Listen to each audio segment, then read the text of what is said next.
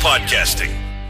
The PSAs you hear on Miller and Condon and iHeartMedia Des Moines are presented in part by Nick Mick. We take care of our own. Now, here's Miller and Condon.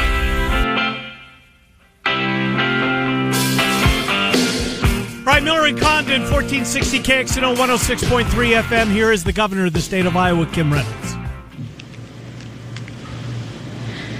As you know, last Wednesday, I was at the White House at the invitation of the president to discuss Iowa's response to COVID-19. Then on Friday, I joined Vice President Pence, Senators Grassley and Ernst when he visited our state to meet with religious leaders and to host a roundtable discussion about the importance of the food supply chain. During that time, we learned that a member of the Vice President's staff tested positive for COVID-19. This weekend, I was notified that the individual was present during my visit to the White House, although I had no direct contact with her. However, out of an abundance of caution, I will follow a modified quarantine plan similar to what Dr. Fauci and other White House administration members have announced that they're doing. As is part of our normal daily routine here at SEOC, my temperature will be taken before entering the building. I'll be tested daily. I was tested this morning and it was negative. And while here, I'll practice social distancing and wear a mask when interacting with others, which will be minimal interaction. If I begin experiencing any symptoms, of course, I will stay home. I spoke with my team over the weekend, and most will be working from home during this time, especially if they or a family member have health conditions that puts them at a higher risk. These steps are similar to what I've asked all Iowans to do if they've had contact with someone known to have the virus. Again, while I didn't have direct contact with the Vice President's staff member, it's important that I do my part to protect those around me while continuing to serve as your governor during this critical time. I want to assure Iowans that I'm healthy and feeling good, and I'm fully focused on leading Iowa's response to the pandemic on our economic recovery efforts. Over the next few days, we may slightly adjust our routine to accommodate the situation, and we'll keep you updated regarding any potential changes. Today, I also wanted to provide an update on the progress we're seeing in key areas of our state and our continued expansion of testing, both through Test Iowa and our targeted strike teams. As you're aware, Eastern Iowa was the first area of our state to be significantly impacted by the virus, especially Lynn and Johnson counties. Over the last 2 weeks, we've seen both counties stabilize and gradually trend downward, which is a good sign that the virus activity is decreasing and becoming more manageable. We've seen similar results in neighboring Washington and Louisa counties, while long-term care and manufacturing facility outbreaks occurred, where they did occur. Black Hawk County is a more recent hotspot. It also is showing positive signs of stabilizing. In all of these areas, as virus activity was increasing, we took a proactive measure to mitigate the spread of the virus so we wouldn't overwhelm our healthcare system. And we used targeted testing strategies to better understand how to contain and manage it. We launched our strike teams with Tyson and Columbus Junction, again providing diagnostic and serology testing for every employee. We identified and isolated positive cases, practiced case investigations, helped our employees recover and really provide the reassurance and confidence to return to work in a safe environment while keeping the food supply chain moving. When another outbreak was suspected at the Tyson plant in Waterloo, we sent additional testing supplies to a number of clinics in the area so that they could increase testing in the community, and we worked directly with the plant to test all employees, again, both diagnostic and serology. We also opened a Test Iowa site in Waterloo so residents in surrounding area could also be tested if they had symptoms or had been in contact with someone who had the virus. To date, we've tested in long-term care facilities about 1,324 staff and residents in about 115 facilities. Through our manufacturing facilities, we've tested over 9,400 employees in 14 facilities and probably another 3,000 this week. Expanding testing in a targeted way such as this helps us confirm how the virus is spreading, and while it drives our positive case count up for the short term, more importantly, it informs us how to effectively manage virus activity for the long term. Positive cases in all these areas are now stabilizing and trending downward. And another sign of progress is that hospitalization rates in the RMCC 5th and 6th region, which cover eastern Iowa, are also stabilizing or trending down, and hospital resources are in good supply. In other parts of the state, we're monitoring an increase in virus activity, and we're implementing similar strategies. Just as we've seen at the national level as the virus steadily migrated from the East Coast toward the Midwest, Iowa's virus activity is now increasing in central and western Iowa communities. Polk County has the highest number of positive cases in the state, which is to be expected because the Des Moines metro area has the most concentrated population in our state. And again, we've been conducting long-term care and manufacturing strike teams in the surrounding counties in central Iowa, and increasing testing in the area through Test Iowa. We've also seen some increased activity in the Sioux City area, where we've opened a Test Iowa site and are conducting surveillance testing in long-term care and manufacturing with long-term care and manufacturing strike teams. We've also been monitoring an increase in virus activity in Crawford County, where we opened another Test Iowa site on Saturday and are testing employees again at long-term care facilities, manufacturing facilities, and throughout the community. As anticipated, hospitalizations in RMCC regions 1 and 3 have risen as a result of the increased virus activity in these areas, and again tied to the additional testing that we're performing. So we're working closely with the healthcare systems to monitor resources and assist as needed. And again, we've seen just great collaboration among our healthcare systems, both from a regional perspective and a state perspective. And these are some of the conditions and indicators that we're monitoring on a daily basis as we make decisions about how to continue to ease mitigation restrictions and reopen Iowa safely and responsibly. We know that virus activity will exist in our communities until a vaccine is available. But through expanded and targeted testing, case investigation and tracing, and by continuing to take preventive measures to protect our own health and the health of others, I believe that we can and will be able to contain and manage the virus and balance the health of Iowans with the health of our economy. And Iowans continue to respond in amazing ways.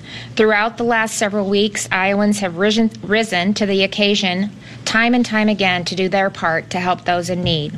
There are so many heartwarming stories, but one that continues to inspire me is how the state that feeds the world has stepped up to make sure that our own aren't going hungry. As demand for food assistance quickly outweighed supply in our food banks and pantries, I created the Feeding Iowa's Task Force, and I asked the Lieutenant Governor to lead that effort. Lieutenant Governor Gregg is joining me today to provide an update. Lieutenant Governor? Good morning. Thank you, Governor, and thank you for prioritizing food insecurity during the pandemic and assigning me to lead this very important and rewarding effort. I'm proud to give you all an update on the work of the Feeding Iowans Task Force today.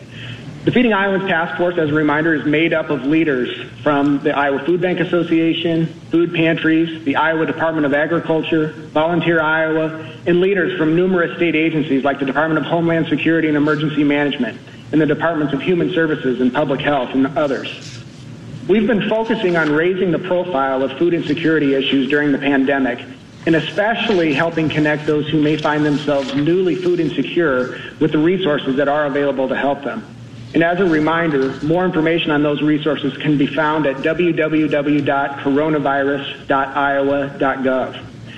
We've been also working with to assist the food banks with staffing and logistics support during this time of unprecedented and increased demand.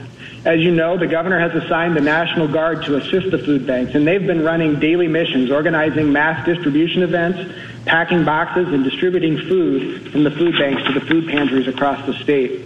But the efforts go beyond the National Guard. For example, we have provided new assignments for AmeriCorps workers whose original projects have been canceled or otherwise changed. 311 AmeriCorps members have been reassigned to COVID-19 response, and the vast majority of them are now working in the area of food insecurity at places like the Riverbend Food Bank in Davenport and the Northeast Iowa Food Bank in Waterloo. AmeriCorps members have provided over 8,600 hours of assistance already and have helped package or distribute over 156,000 pounds of food.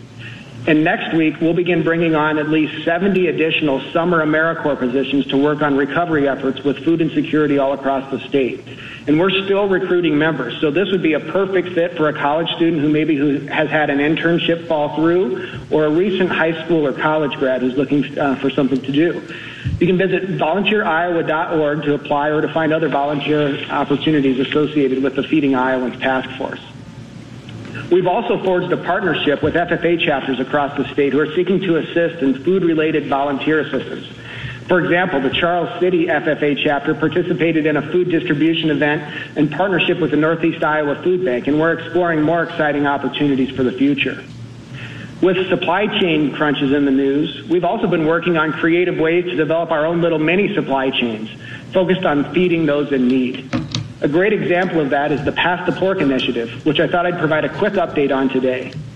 This is the program in which farmers donate pigs, which are then processed in local lockers, typically in rural Iowa, and the ground pork is donated to the food banks. Through the generosity of Iowans, the Pass the Pork initiative has already exceeded over $100,000 in donations, which helps pay for the processing, storage, and distribution of the pork. We want to say thank you to some of the major donors, including Landis Cooperative, Mid-American Energy, Alliant Energy, Conterra Ag, and the Dahl family of Dahl Distributing. I'm also proud to report that on May 6th, the first 4,280 pounds of pork was delivered to the Food Bank of Iowa, with much more to come. While this is an effort of the Feeding Iowans Task Force, it simply couldn't have happened without the leadership of Secretary Nagg's team at the Iowa Department of Agriculture, and in particular Deputy Secretary Julie Kinney, who serves on the Feeding Iowans Task Force. And I also want to recognize the Iowa Food Bank Association, Iowa Pork, and of course the incredible generosity of Iowa's pig farmers. So what's next? Well, Governor Reynolds, myself, and the team are analyzing opportunities to further support this work. Resources are available through the CARES Act, FEMA funds, and other resources as well. We're analyzing opportunities to consider expanding and scaling the Pass the Pork initiative and considering including other livestock as well. We're also looking at scaling up existing programs like the Double Up Food Bucks program, which provides a one-to-one match of SNAP dollars to assist in the purchase of fresh produce. And we're looking at other ways where we can create our own mini supply chain, such as exploring ways to break down bulk food items and repackage them in sizes that would be useful to a family in need. We hope to be in a position to provide more information in the coming days and weeks. Thanks again, Governor, for assigning me to lead this initiative, for highlighting this critical work, and for empowering the leaders who've been working with us on the Feeding Iowans Task Force. Thank you. Thank you, Adam, and thanks to you and to the entire task force for everything that you've done to not only bring awareness to this important issue, but to generate food and funding that will have a positive effect for many Iowa families across the state. So great job, and thank you for all that you and the team are doing. In closing, I want to announce that 2 new Test Iowa sites are opening this week. Today in Davenport at North Park Mall, and Wednesday in Ottumwa at Beach Ottumwa. Within 3 weeks, we'll have opened 7 Test Iowa sites, expanded our lab capacity, and tested thousands of more Iowans. Test Iowa is making a positive difference for the health of our state, and we're working hard to optimize our operations so that Iowans have the best possible outcome.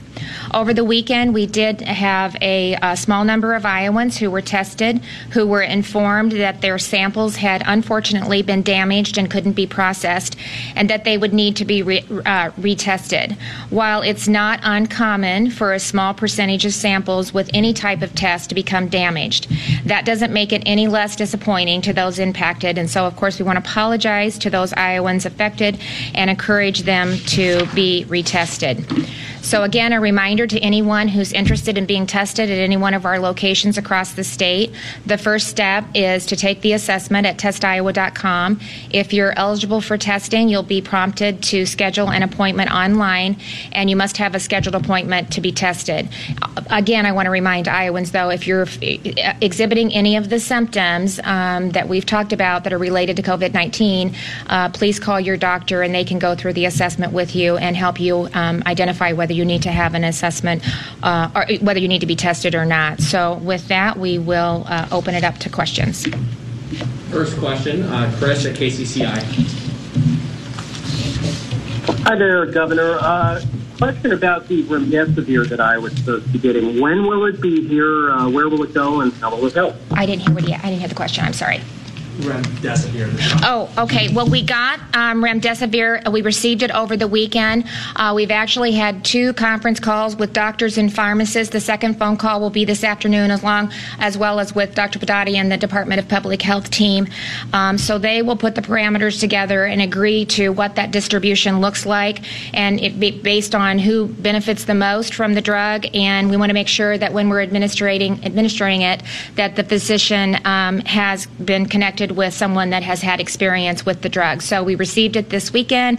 They're working in partnership with doctors and pharmacists. They'll have a second call today, and then they'll make the recommendations on where those tests should be performed, who benefits it most, and to make sure that they have consultation with the doctors that are doing that. Kay Henderson, Radio Iowa. Governor, will you allow the public health emergency proclamation currently in place to expire on Friday, or do you plan to have parts of that extended in counties with higher levels of COVID-19 activity? Yeah, so I'll be making an announcement tomorrow about some of the additional restrictions that will be eased, and then we'll take a look at the overall proclamation that will be extended through the 15th. Well, some of it extended through the end of the month, and then some of it is set to expire on the 15th. So we'll be addressing that tomorrow at the press conference. And again, as we take a look at what's happening across the state, and we're able to use the data and the experiences and the strategies that we put in place to help us inform the decisions that we make moving forward. And again, I want to just say that Iowans have been incredibly responsible. We're seeing that as they're continuing to practice social distancing. I think they're wearing face coverings often when they're not able to practice the social distancing. We are seeing businesses be very thoughtful and cautious about how they start to reopen their business so that they can provide the confidence to, the customers that are going to facilitate or will come to their places of business. So I've been really impressed with not only what our business community has done, our church community has done, as well as just Iowans in general. And so we can continue, I think, to lessen the restrictions and open up our state and start to begin in a very thoughtful, safe, and purposeful way to start to continue to reopen our economy. Excuse me. Aaron Murphy, Lee News. Thank you, Governor. I'm just wanted to ask, based on what you know now, do you think that you should have worn a mask during Friday's event? And then more broadly, should more Iowans be wearing masks? I know you said you feel like a lot have. I guess just based on my anecdotal experiences, that number is actually pretty low. And just what is the administration's formal recommendations on wearing masks in public? Well, there's great guidance that's been provided by the Department of Public Health, so I would stress all Iowans go to the Department of Public Health or coronavirus.iowa.gov. Is it gov? And you can see there where all the guidelines are at. There's guidelines for businesses, for churches, for individuals, so a lot of really helpful information. I did have a face covering with me, but we practiced social distancing the entire time, and I think that's what we part of the recommendations from the Department of Public Health is that if you're outside, which we want people to get out, especially as the weather gets nice, to get some exercise and to get outdoors, but still to practice social distancing. And if you're in a situation where that's not possible, if you have a face covering with you, then to go ahead and put that on. But again, I trust Iowans. I trust them to do the right thing, and I believe they're going to continue to do that moving forward. Right now we're going to go to Rachel at Channel 5. Good morning, Governor. How did Iowa get on the short list for getting the first shipments of remdesivir? Do you want to answer that? Do you know? Good morning. Our understanding is that ASPR did some analysis based on current case counts, and they looked at areas of the country where case counts had increased over the last 7-day period from the time that they were looking at that. So I think our phone call with them was on Wednesday or Thursday of last week. And so they had identified case counts in one part of our state as increasing. And so that's our understanding of how they made the initial decisions about where those initial shipments were going to go. We're going to go to Ron at KWWL. Morning, Governor. I would like to ask you about far northeast Iowa, Alameda County. There's about 112 cases up there, believed to be coming out of the Postville area, which is home to the big Agristar plant there. So can you tell us what you know about the situation at Agristar and the possibility of testing in that particular area or at the plant? So the reason you're seeing a tick up in the increase of positive cases is because we did one of the strike teams. We sent a strike team to Agristar, like we've done in many other of our manufacturing and processing facilities. And it really is twofold. It helps us provide some confidence to the employees to start to see the scope of the virus activity within the community and within the plant, identify those that are positive, identify those that are negative, separate the shifts, help the employees that have tested positive to begin a road to recovery, and then as they work through the timeline that they need to recover, then again they feel they have the confidence to start to return back to work and to return in a safe environment, making sure that we're providing them the PPE that they need, and that the businesses are doing what they can on the inside of the facility to continue to practice social distancing, to continue to do the temperature scan before they enter the facility, to make sure that they're doing an assessment to see if they're experiencing any systems, to separate the breaks, the line that they work on, to as much as possible, provide the social distancing there as well. And so it's a combination of all of those. I think it was last week that we sent the strike team up there. I don't know the exact date, but Ron, I can have Pat follow up with you on that. But that is where we sent one of our strike teams. And again, I think the National Guard was very instrumental with some of their soldiers in helping us perform that strike team in Alameda County. All right, Rod, go ahead. Thank you, Governor. We're allowing schools to start before August 23rd. Should there be an Iowa State Fair this August? Other events like RAGBRAI have canceled, citing social distancing concerns. Do you plan to take any formal action halting county fairs and the Iowa State Fair for 2020, or will you leave that decision to them? Well, it's too early, I think, to make that decision, and I know they're watching it very, very closely. And hopefully, if we can continue to see some of the positive signs that we're seeing, especially on the eastern side of the state, where we've done extensive strategic and targeted testing, where we've seen the numbers go up, but we've also seen them come back down. We're seeing the hospitalization trend start to go down. We've certainly been able to manage the resources so that we don't overwhelm the hospital systems. And so now we're doing that similar type of testing in central Iowa and western Iowa, and you can see over about a 7 to 14 day turnaround, you can see some significant changes, positive changes in the trends. And so we'll continue to monitor the information that we're receiving. We'll continue to look at the virus activity, have targeted responses to what we're seeing. And so, we're doing that on a daily and a weekly basis, and we're just learning more and more all the time. So I know they're watching it and we're watching it, and as we continue to learn more and we have the ability to continue to test more, those decisions will be made in the near future. We're going to Dave Price, Channel 13. Good morning, Governor. Can you tell us a little bit more about your daily testing regimen, what process, how long it takes to get results, what that whole experience is like? Yep.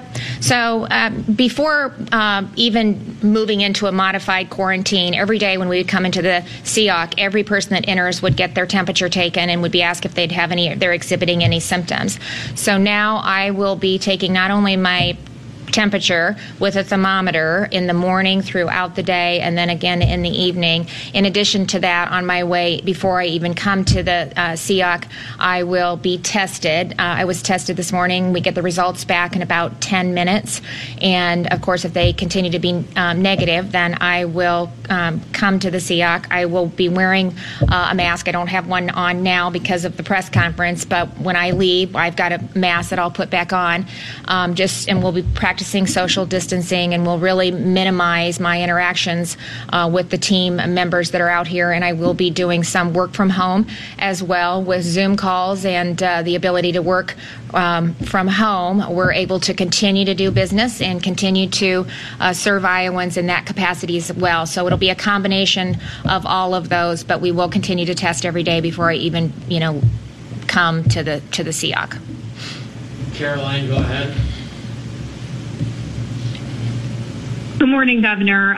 Sarah just mentioned that the case trends upticking over the past 7 days is kind of the basis for why Iowa qualified to get approval for the treatment drug, or remdesivir, if I'm saying that correctly. Pretty good. And so that being acknowledged, that cases are continuing to increase, what is your response to Iowans who want to know why we might be seeing more restrictions eased at the end of this week, like you teased earlier in this news conference, saying that you might let some of them expire? Yep. Well, it's because of that very testing. We had the opportunity with Dr. Padati when we were at the White House to talk to Dr. Birx. She wasn't aware that we were doing extensive targeted testing in a lot of our manufacturing and processing facilities. And so they were very impressed with the testing, not only the diagnostic, but the serologic testing that we were doing as well, and especially with the case investigation and the contact tracing. She really commended us on our ability to do that as well. And so once we put it into context with what we had been doing in the state, she said, well, that explains some of the increase in the numbers that we were seeing, not only in the Des Moines area, but also in Northwest Iowa as well. And so, so we were able to explain that. That's what we were able to explain to Iowans, just like we saw at some of the facilities in the eastern side of the state. So you see a fairly high uptake of positive cases. What we're also seeing, and I'm anxious to get some more results from that, is with some trends and data from the serologic testing that we're doing, because so many Iowans have been asymptomatic, and that really helps us, I think, speak to the data that says that 80% of Iowans who test positive for COVID-19 have mild or little to no symptoms at all. It's the 20% older Iowans with underlying conditions that are at most risk, and that's really who we need to be focused on. And no matter what we do when we ease restrictions, our recommendation will continue to be to those vulnerable Iowans to continue to stay home, to limit your exposure. If you go out, to be very mindful about wearing face covering, but to really limit the amount of times that you leave the home until we can really start to see our numbers continue to trend down in a significant manner. So, it gave us an opportunity to explain what was going on. They didn't have the context of that when they were sending out the remdesivir, and so it brought more context to the situation. All right, that was Governor Kim Reynolds, her daily press conference. Again, we'll continue to carry those as long as the need presents itself. KXNO and iHeart want to help you with your bills. Text the keyword couch to 200-200. Right now, it's your chance to win $1,000. That's couch to 200-200. You'll get a confirmation text and info. Standard data and message rates apply in this nationwide contest. All right, Pete Futek from College Football News. He joins Trent and I next as we take you up until noon on Des Moines Sports Station 1460 KXNO and 106. Thank you for supporting Food Bank of Iowa. Ken Miller, Trent Condon, Miller and Condon on 1460 KXNO. And now on 106.3 FM.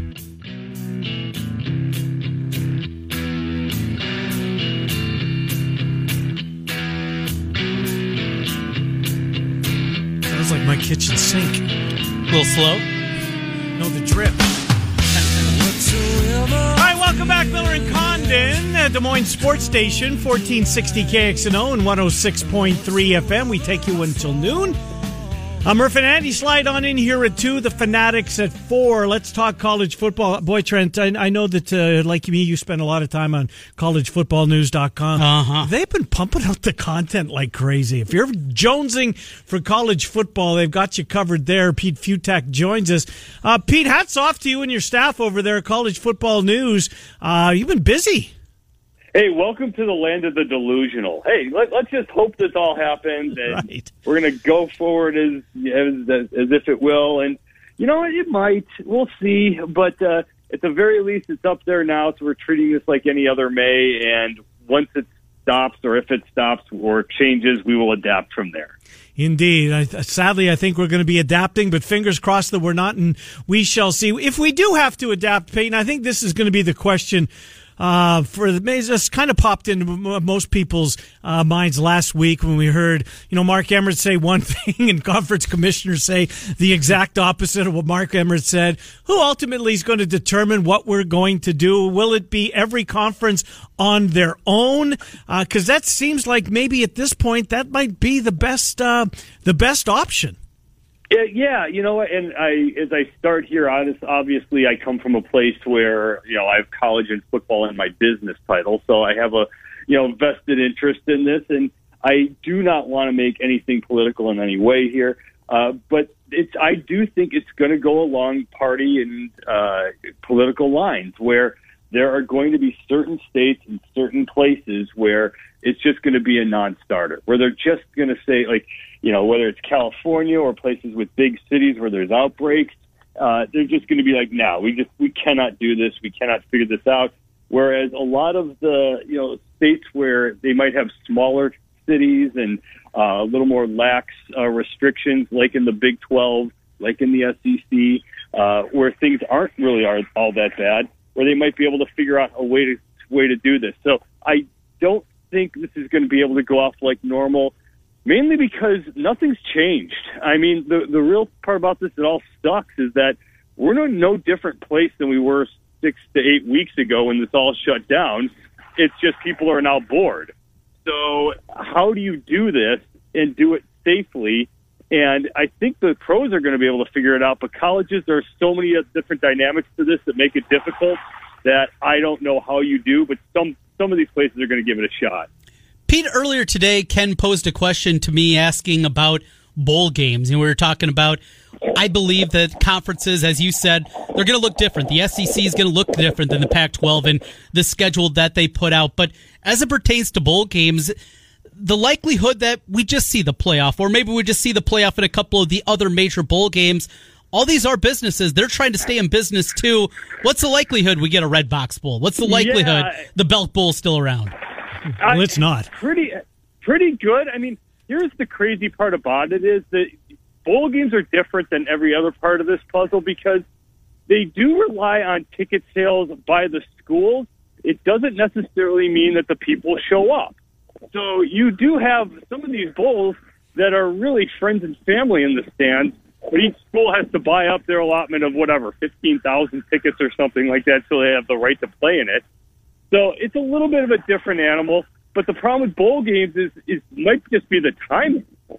We don't know how this is going to play out in terms of just logistics schedule-wise. Maybe there's a way that they say that someone says, okay, look, you guys can play college football, but it's going to be starting in October 15th through December 20th or something like that. Maybe it just you can't work within the bowl system. So it's going to be very difficult to see how this works. But I do think that's one of the ways it's going to probably be sacrificed more than anything else because bowl games require total travel. Are you going to who's going to have the disposable income to do it? People didn't have that money to have it to begin with. So you're not going to really have people decide to travel and take planes and stay in hotels. I mean, we're really only talking a few months from now. As crazy as this is, if we're doing this, college football starts up in, really for at least practice-wise in 3 months. So I don't think we're going to be in any different spot then.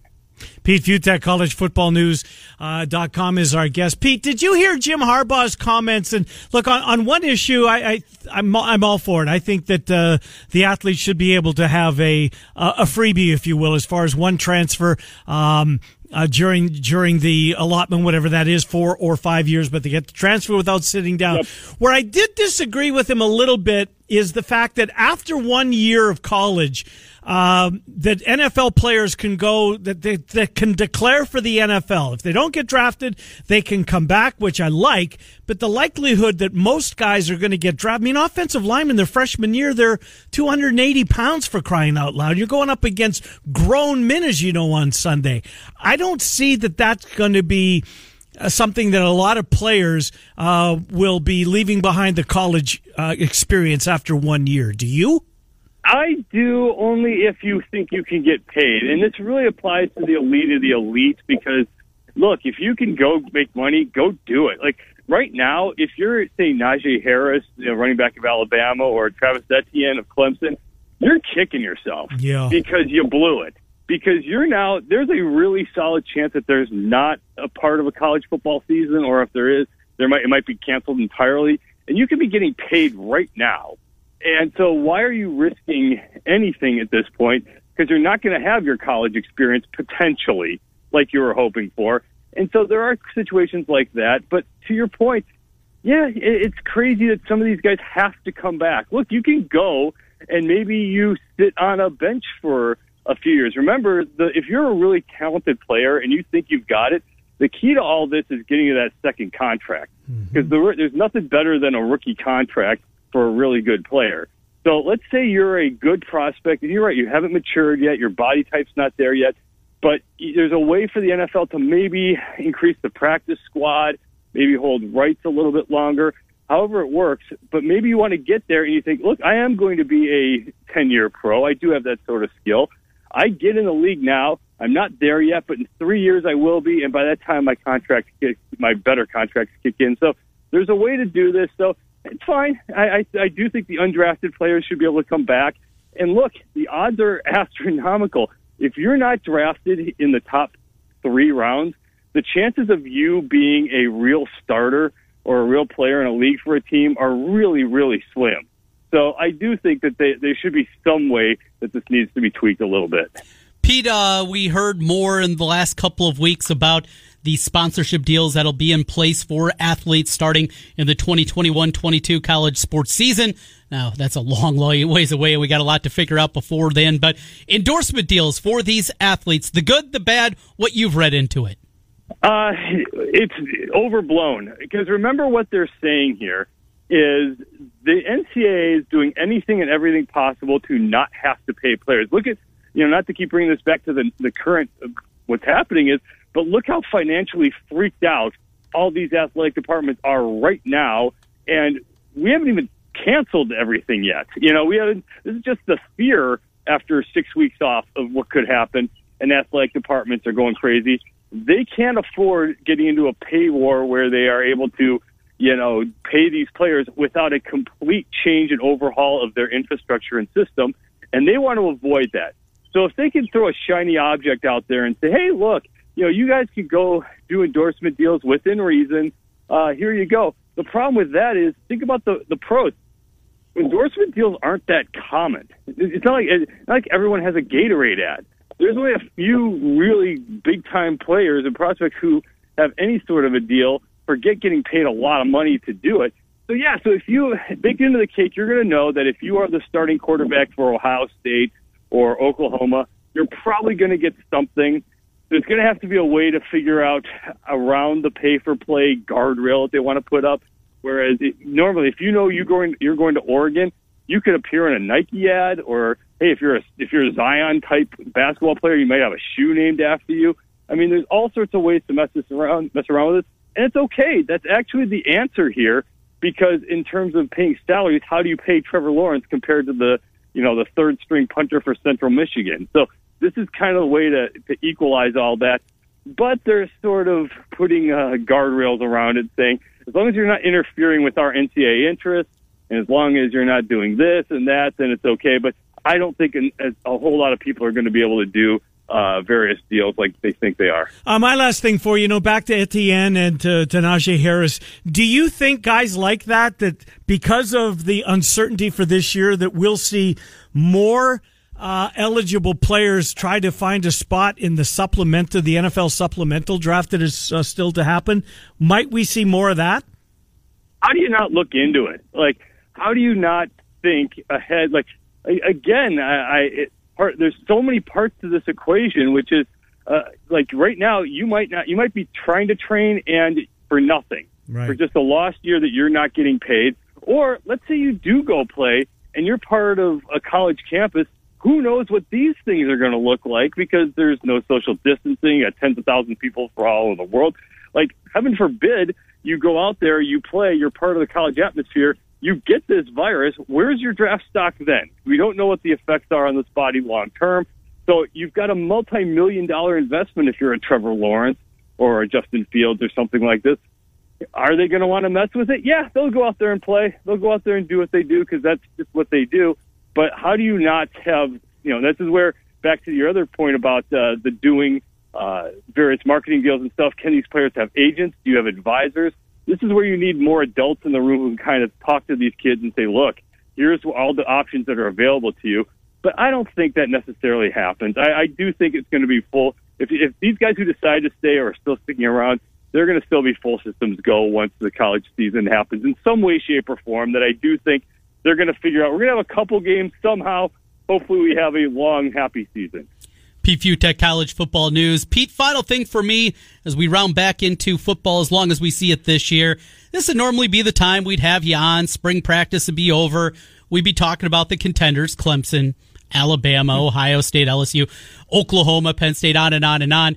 Give me your dark horse. If we went through a normal spring and that team maybe in the teens of some of those top 25s, in the 20s, that you say, you know what? This is my dark horse. This is a team that's going to get into the playoff. Who do you got? Yeah, what's going to be interesting about this, let's say it happens. Let's say they figure it out and we are all systems go. The other X factor in all this when trying to figure out this is how much time are these schools going to get? Because, you have James Franklin and others who are saying, hey, we need 2 months to get a team ready. Mac Brown is kind of like, hey, look, tell us where we need to be and we'll show up and play. So there's going to be a disparity in time. And who's got the least amount of turnover? Who has stuff that they don't have to deal with? And so like the Mississippi States of the world who are changing their offense entirely, Ole Miss with Lane Kiffin coming in. So schools like that, so who does not have to do all that? There's no one outside of the teams that just have ridiculous talent that's right there. Texas gets a whole lot of parts back that didn't have to mess around. USC gets just about everybody back. That's one of those dark horse teams that has the Pac-12 South stinks.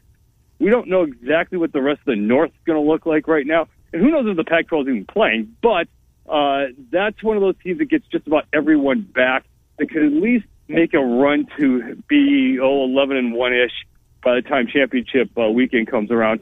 But this is the year. I mean, to the whole point of this is that this is the time where you might have teams outside of the obvious names you rattled off, just because some teams are going to have a little more prep time, a little more experience, and a little more of the parts in place, whereas maybe in Ohio State or Clemson or something like this just isn't able to have the same kind of practice groove that these other places have. So we might have something kind of funky in all this. And to answer your question directly, the one team out there that I could see really rising up, Texas A&M, is that if they get everyone back, they have an experienced quarterback, experienced offense, experienced coaching staff in place. It's still the SEC, but if you're ever going to find a team like that who's going to rise up and do something interesting, this would probably be the year in which it's sure to be a strange season no matter what. No doubt about it. You mentioned Mac Brown. I'm going to throw North Carolina into the equation. They're in the right division of the ACC, certainly playing in the Coastal. Pete, great stuff. They play UCF right away. Watch out. Oh, do they? Whoa, okay. There you go. Interesting. Well, I can't wait till we get to see that game. How about that? Fingers crossed we do. It'll happen. I just hope it happens where we're not like watching through, gritted teeth and being like, uh-oh, I hope everyone's fine. I hope it's all safe. It's still a game, and let's just hope it happens in some way safely. Pete, we'll talk to you in the weeks ahead. Thank you. Later, guys. Good to talk to you. Pete Fiutak, collegefootballnews.com. As we take you up until just before noon. He mentioned Zion Williamson briefly. Have you been following this at all? Just a little bit. I mean, I saw the bottom line about it. Adidas is caught up in it. This is going to be a stain on Duke, if nothing else. Mm-hmm. Trent, honest to God, and I've said this before, and I really believe this as a selfish sports fan, I'd like to bury my head in the sand, please. You just don't want to know, because it's just not the Blue Bloods. Now they might write bigger checks, right.